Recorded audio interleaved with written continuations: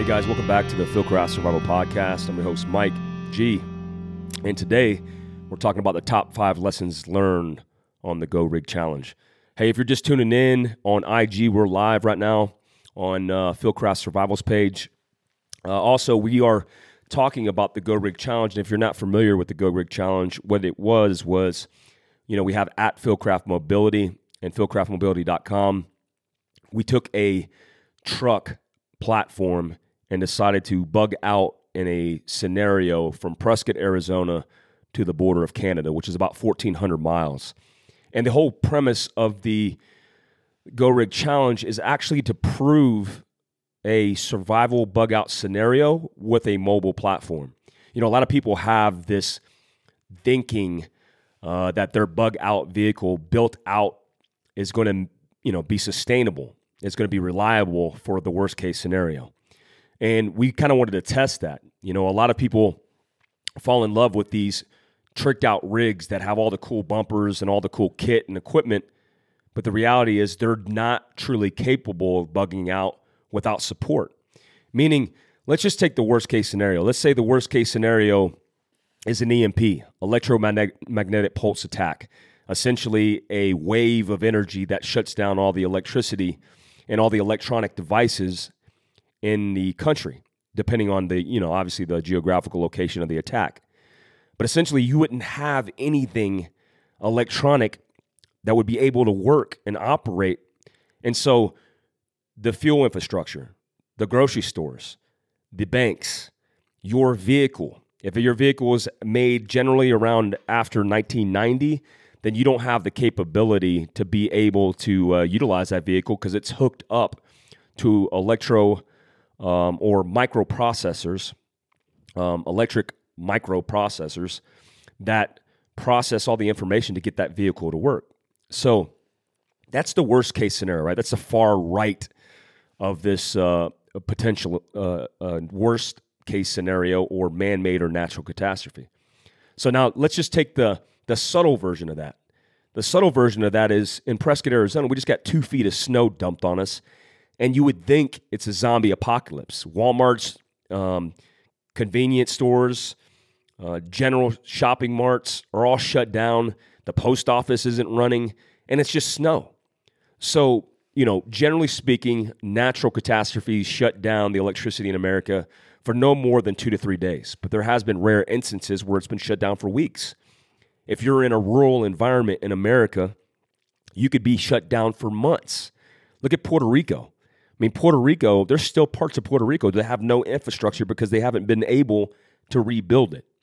So you have to actually truly ask yourself, your mobile platform is the start point into your capabilities in survival, meaning your ability to move your body, your family, your friends in order to survive is the start point. Depending on where you live, a lot of people live in cities. They're centrally located in a large population in the middle of nowhere. But what do you think is going to happen in a worst case scenario that affects that population of people? They're going to be fighting for their resources. And so they're going to be fighting for food, for water, for shelter, for security. And now you have 7 million people in the middle of a city fighting for those resources. And where are you going to go when you have to get somewhere safe? Where you have to bug out.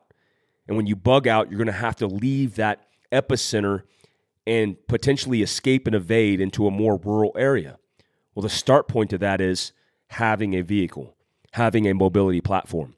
So when we looked at the Go Rig Challenge, we wanted to exercise this scenario and then flush out some things that we saw that mattered, things that didn't matter, and maybe some lessons learned along the way. And so this isn't a experiment built in paranoia. It's an experiment built in really the way that we live every single day, where we like to control epicenters and have these small or large populations in a small area that are working efficiently, that are optimized, that have the right number of gas stations and grocery stores and everything operates smoothly until they don't. Until a natural man-made catastrophe comes in there and just shakes up everything, and then you're fighting for resources, and then you're trying to bug out. So bugging out is the contingency. But the coolest thing I've discovered in this whole venture is the fact that whatever you build out, it just makes your life more convenient. Besides that, you're prepared for the worst case scenario.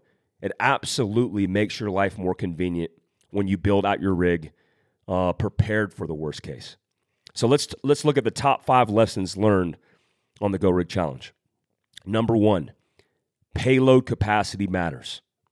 You know, when I first started talking about this, I had Scott Brady from Overland Journal on the podcast, and we were fleshing out some different ideas. And one of the things that we discussed in our world travel, because I've been, between me and Scott, we've been to 100 different countries. I mean, it's insane. Like, I've been to Libya, different parts of Africa, Southeast Asia. I've been to, obviously, Iraq, Afghanistan, Pakistan. And all these places, they operate moving over land with different types of rigs. You'll see Mercedes, you'll see Toyota. And the commonality in all of them is they all have their rigs built out with a proper payload, meaning they understand what the payload capacity of that vehicle is.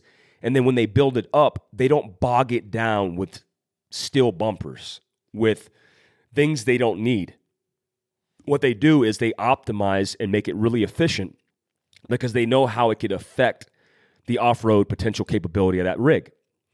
So what I've seen in the industry is we potentially, a lot of the times in the overland community, think more is better.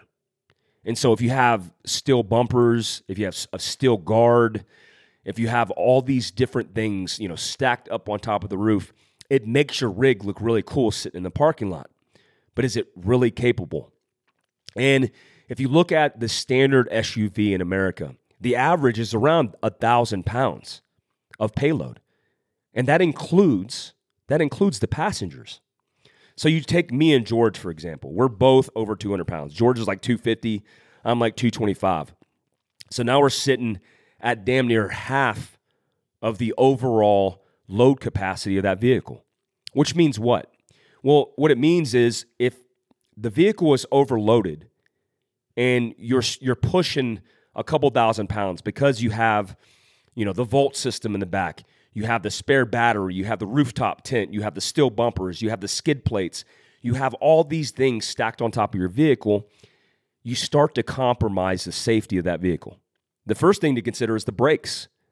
I mean, if you have brakes that are meant for that vehicle at its low capacity, and then you've overloaded it by 1,000 pounds, which is really easy to do, then you're compromising safety. Something else is suspension. There's a reason aftermarket companies sell overland springs for the rear vehicle.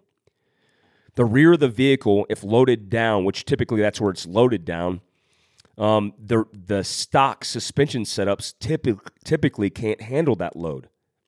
And so you start to compromise that. What I've noticed is when my Toyota 4Runner, I have a 2016 Toyota 4Runner, it has over 100,000 miles. So in 2 years, I put 100,000 miles on this rig. And that rig, when loaded down on the rear end, when I start to get in muddy, sandy, any kind of icy terrain that's unstable, that rear end starts to sway and swing, and it becomes very unstable. And then if I'm going down hills, my brakes aren't really good at stopping that vehicle. And then you get into places like, Poughkeepsie Gap or the California Pass behind Ouray in Ouray, Colorado.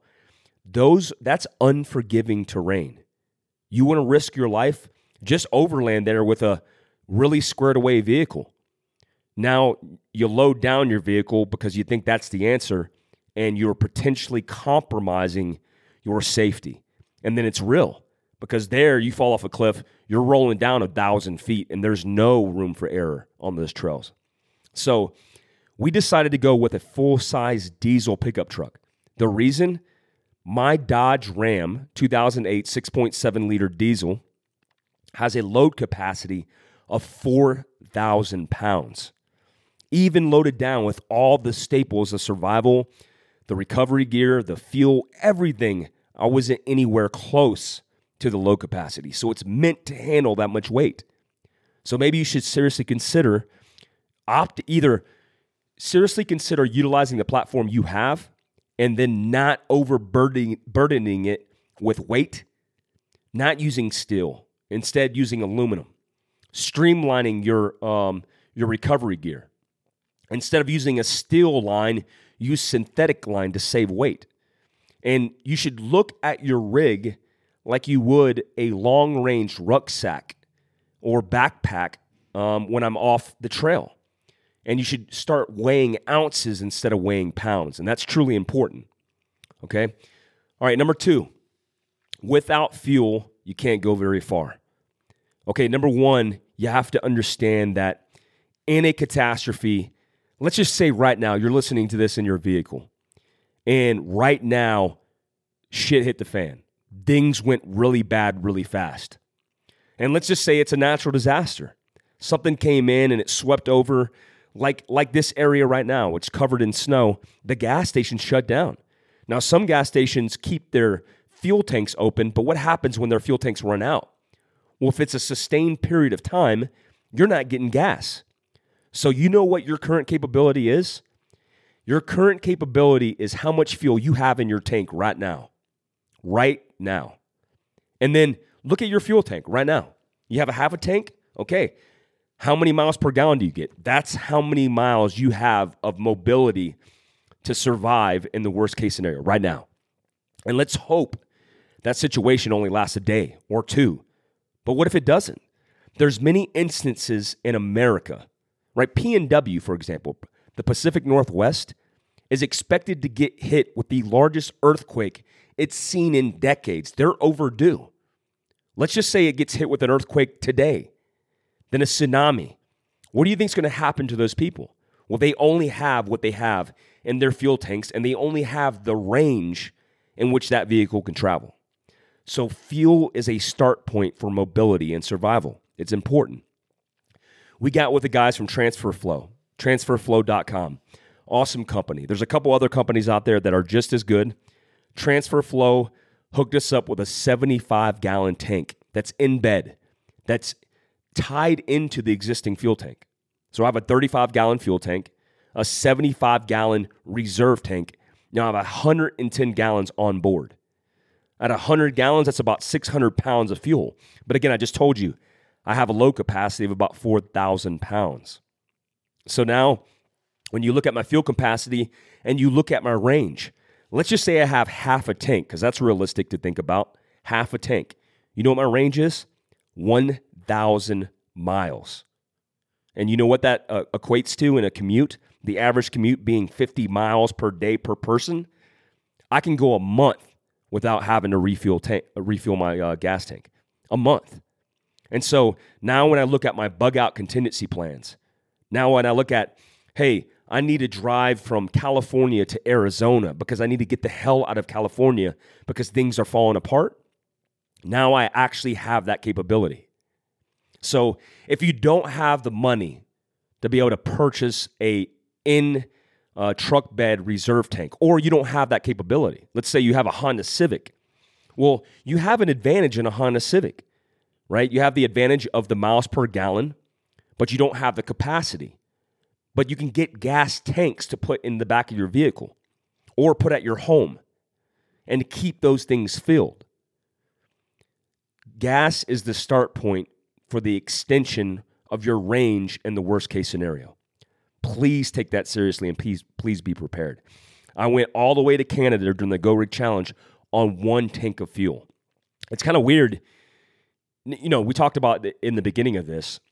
It's not just contingency, but it's the convenience. It's weird being able to drive 1,400 miles on 1 tank of gas and not spend, every couple hours stopping at a gas tank or a gas station trying to refill fuel. And so if you have that capability and you live in Montana, well, you could drive around in a rural environment and not have to worry about running out of fuel. Or even if you're in a city environment, It literally extends your range, makes it more convenient, but again, you have that contingency in place, and that's important. All right, top 5 lessons learned on the Go Rig Challenge. Number 3, power with the sun. Look, a lot of people ask me, they said, hey, why are you running solar panels? Like, what's the point of that? Well, I'll tell you one thing. When you're driving in a vehicle and you're depending only on that vehicle to operate, and I did this in the middle of wintertime, you do not want to fuel or feed your auxiliary power requirements off your main battery. You don't want to compromise or take the chance that the main battery you're going to be pulling power off of, and then when you go to start that vehicle, it's not going to start because that's your lifeline. And so what I tell people is, look, a 200-watt panel, a 28-watt panel powers all your electronic accessories. And yes, even in the worst-case scenario where you lose all infrastructure, you know what you'll still have? You'll still have that GPS working because as long as those satellites are in the air, you will have a GPS signal. And so if you run a map-based software on like offline maps on your iPad, you still have access to that. Now you can navigate the world as long as you have power to that device. You're able to see where you're at and where you need to go. And that's really important because I don't know about you, but I don't carry, a novel encyclopedia version of maps everywhere I go. But you could carry that literally in an iPad. And so when it comes to powering devices, I use a company called Off Grid Trek. It's a Canadian-based company. And Off Grid Trek, we're actually going to become a dealer. I actually got to sign that today to become a dealer for Off Grid Trek to sell their 200-watt and 28-watt panels because I could throw it up in the dash and charge my iPad, charge my cell phone, charge my GPS, and all these things that I need to charge. I run a Garmin Fenix 5X. It's the best watch I've ever seen because I could look at altimeter, track my steps, the calendar, my heart rate, everything on the fly. Well, it requires battery power, and I need to recharge it. Well, I'm not going to tie this into my battery power on my vehicle. I'm going to ensure that I'm able to do this and separate my main compartment battery from my auxiliary battery. Something else that I did is I ran a National Luna reserve or auxiliary spare battery in the back of the truck bed, which meant that my electric heaters, my lights, all the things that I was running were ran in the back of the truck bed and able to power everything. But it was utilizing the alternator to be able to recharge that battery. The greatest thing about having that backup is not only did I have a way to charge accessories, but I had a backup battery just in case things went wrong. And that's really important. Okay, so the next one, insulate to survive the elements. Look, insulation is going to allow you to stay warm. If you get warm, you could stay warm. A lot of people forget that the vehicles that they drive in every single day are not insulated to provide shelter for an extended period of time. A lot of the time, these vehicles are built to deaden noise. And then they're not meant to particularly contain heat because you have a heater. You have a heater that's blowing on you, and you don't have to do that for an extended period of time, so they don't over-insulate that vehicle. So if you actually take your door panel off, there's a small piece of insulation in that, and then the rest of it's steel, and then an open gap of space. So let's take the worst-case scenario. Let's say your truck or car breaks down in the middle of nowhere in the middle of wintertime, in a snowstorm. How are you going to survive? Well, just keeping the door shut and then expecting to live inside that vehicle and stay warm, if you don't have sleeping bags, wool blankets, or a means to insulate yourself inside that vehicle, you will eventually freeze to death because the vehicle temperature inside that vehicle will eventually get down to freezing. And the insulation in it isn't good enough in order to sustain your survivability. In fact, if you get inside your vehicle first thing in the morning, it's cold. It's cold because nothing was insulated. you actually have to start your vehicle and then you have to warm it up. Most of that heat's coming from the heater core through the vents, but it's not insulated heat. You're losing a lot of that heat through the glass, through the weak insulation in the doors, the cracks, and everything else.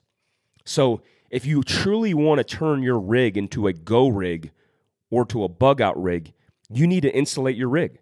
And so if you have a Toyota 4Runner and you're living inside of your Toyota 4Runner, you need to insulate it better than it currently is. You need to take Reflectix and cut it in the dimensions of your windows and then be able to Velcro that up so that way you could keep the cab warm when it's warm. Going back to that worst case scenario, let's say the vehicle isn't able to run, or let's say the vehicle is able to run and you turn on the heat. Well, now you're working off that fuel that you have, and hopefully you have a lot, but if you don't, you could run it for periods of time. If it's insulated, turn it off, conserve the battery power, stay insulated, stay warm, and then turn it on when you need to periodically. And you could partition your fuel, your battery, and then keep yourself warm as a shelter. Remember, exposure is the number one thing that kills people in survival catastrophes. Exposure to the elements. Because people get outside, they think everything's cool, and the next thing you know, the temperature plummets, and if they don't have the way to retain their core body temperature, they become hypothermic, and they go into shock, or they go to sleep, and then they die. If there's other trauma associated with that, like bleeding, your core body temperature drops. And if you can't retain that, again, you go into shock, you go to sleep, and then you die. And so it's very important to retain your core body temperature. On the Go Rig Challenge, we took the truck bed. We insulated the truck bed. We started off with Kill Mat, which deadens the sound. Then we laid down Reflectix, which is just an insulation barrier. There's other ways you could do it. And then we put subfloor and plywood down. Now when we have the electric heater going, yeah, we lose a lot of heat in the best top, soft top that we opted for, but we retain a lot of heat in the back that's necessary for survival. Please think about that. Even if you drive a Toyota 4Runner, you could easily pull those panels, introduce insulation, and then have a setup to where you could sleep in the back of that rig and do so a long duration in the worst case scenario. All right, the next one is your tires are like your shoes. You know, I wrote an article about this, and I said, hey, have you ever ran a marathon in the snow in flip-flops? The answer is probably not, because most people wouldn't do that. So the same question can be asked in the type of tires that you have on your rig. You know, when I did this this Go Rig Challenge, and I was off-road and on-road in different environments in sub-freezing temperatures, I realized how important tires are. If you grew up in the northern part of the country, in and around snow, you know how important it is to have the right kind of tires. If you have the right tires, it sets you up for success. I ran MTs, mud terrain tires, from another company not associated with Falcons or Wild Peaks. I am currently running the Falcon Wild Peak AT3W, which is rated for winter driving. What I noticed about the MTs is the colder the temperature got, the harder the tires got. And so it was like I was driving on bricks. And then if ice collected in between the pieces of tread, then I was driving on a sheet of ice. And so it's very important to understand not just your tires, but the air pressure in which you drive your tires, and then the recovery process of fixing your tires on the fly. Look, let's say it's the worst case scenario and you're bugging out from Prescott, Arizona to the Canadian border. What do you do when you lose a tire? Well, I actually lost a tire on the trip coming back, and I was in Salt Lake City, Utah. One of my wheels, which is a 20-inch wheel at the time, got cracked on the edge of the lip. And that crack led to air leaking out between the tire seal or the bead and the wheel. It's something that actually I've never experienced before. And so I didn't have a punctured tire. Fix a flat wouldn't have worked. And I had a cracked rim. So I was running a 20-inch wheel that's full size, and now I have to figure out a way to fix this. So what I did was I used a portable device to fill up the tire. I actually put Fix-A-Flat in so I could see where the leak was coming from and realize it was coming from the wheel or in between the wheel and the tire. And so I filled it up where the rim was off the tire. And then luckily I took it to an auto shop that was able to get that wheel in stock. I didn't carry a full-size spare with me because my thinking was, if I carry a full-size spare, it's going to weigh me down. So I don't need that. But I do have Fix-A-Flat. I do have a portable air compressor. And then I have all the patch kits and tire repair kits that I need. But the reality was I wasn't prepared for that one instance, that one scenario that set me up for failure. The solution, one, is I got away from a 20-inch wheel. The larger and the wider your wheel is, the more chance it has to become dislodged or disconnected from the wheel bead or the tire bead from the wheel, which means you'll strip the wheel off or strip the tire off the wheel, right? You also have the chance, like me, of damaging the outside of the wheel, the lip of the rim, which happened to me, which created a leak in between the tire and the wheel. Also, weight is a consideration. So I went with a smaller wheel. I went with a Raceline 18-inch wheel. That's 18 by 9.5, so it's skinnier and doesn't stick out. And then I went with a fatter tire. I went with a 37-inch by 12.5-inch by 18-inch tire. The Wild Peak AT3W from Falken. And I'll tell you what, it's night and day. It's completely different. I also will carry a full-size spare, an air compressor, and then everything that I need to be able to fill that thing up and repair a flat on the fly. The worst case scenario for me was me being on the Canadian border in the middle of nowhere and having to repair that wheel. I would have been in a bad situation because the closest shop would have been 100 plus miles away, and I basically would have had to ride on a rim, which would have created more damage and potentially damage to the truck. So a lot of lessons learned there. All right, guys, I hope you like the 5 top reasons. Those are the top 5. There's a lot more, but those are the 5 that I could communicate in the short term to be able to, provoke thoughts and get you guys used to those. I'll take a couple questions on IG before I get off, but I wanted to tell you guys about the Go Rig Challenge Part 2. If you're tracking our social media on Fieldcraft Mobility or Fieldcraft Survival or even my personal page, you'll know that we have a booth P48 at Overland Expo West. I can't wait. I'm so excited about that because I love the show, I love the community, and I love providing education and then resources for the right equipment with that community. And we will have the Go Rig Challenge Part 2 vehicle on display there. What I'm thinking is a motorcycle, an overland motorcycle build out and utilizing the same format, except we will build a network. What I think is a cool thing that I'm going to do is I'm going to get Mutiny Metals to design silver and gold coins, small coins with a Fieldcraft logo on it.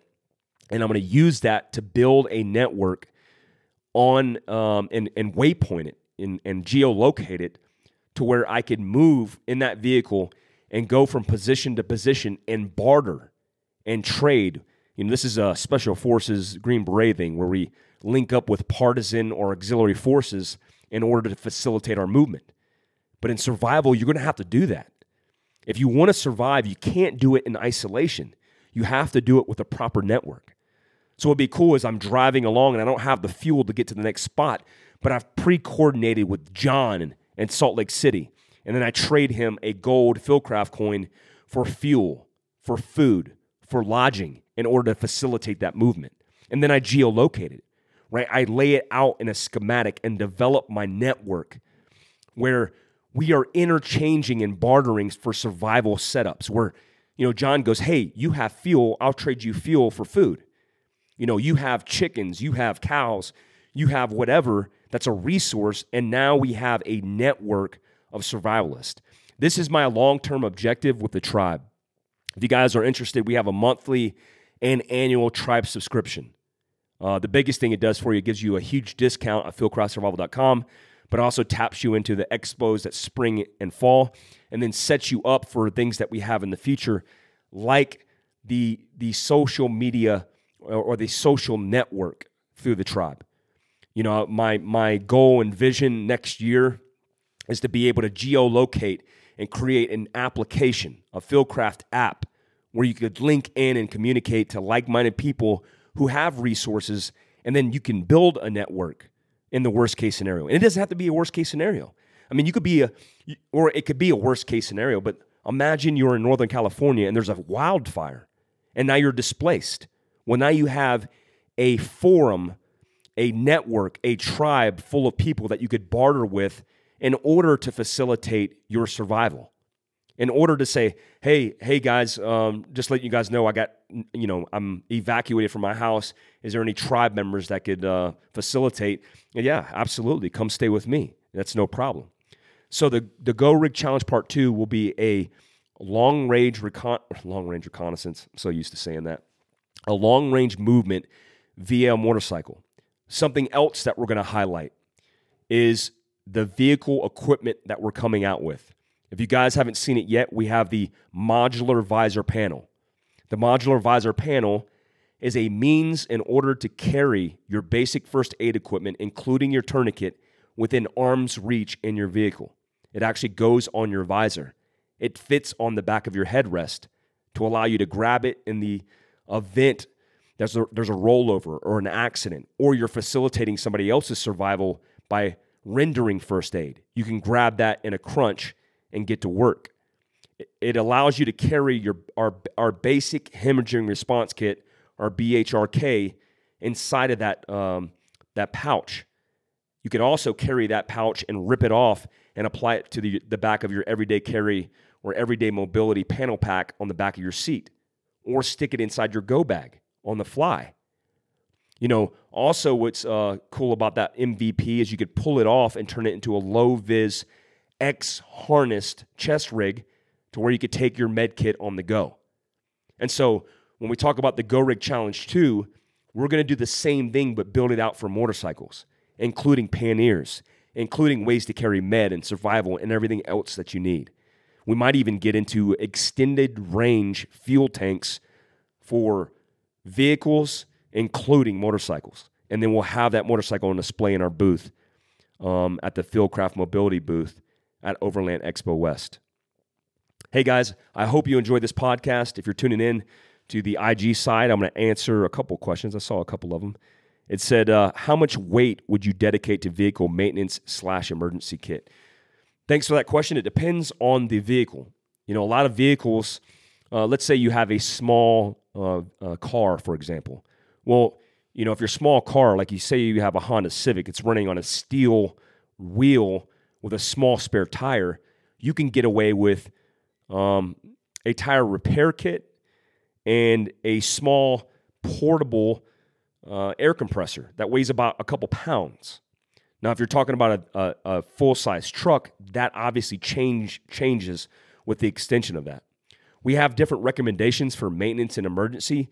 We'll be launching more of that stuff in forums and blog posts on fieldcraftmobility.com, but it varies on vehicle to vehicle. I would say when it comes to maintenance and emergency, that is not where you want to skim your weight.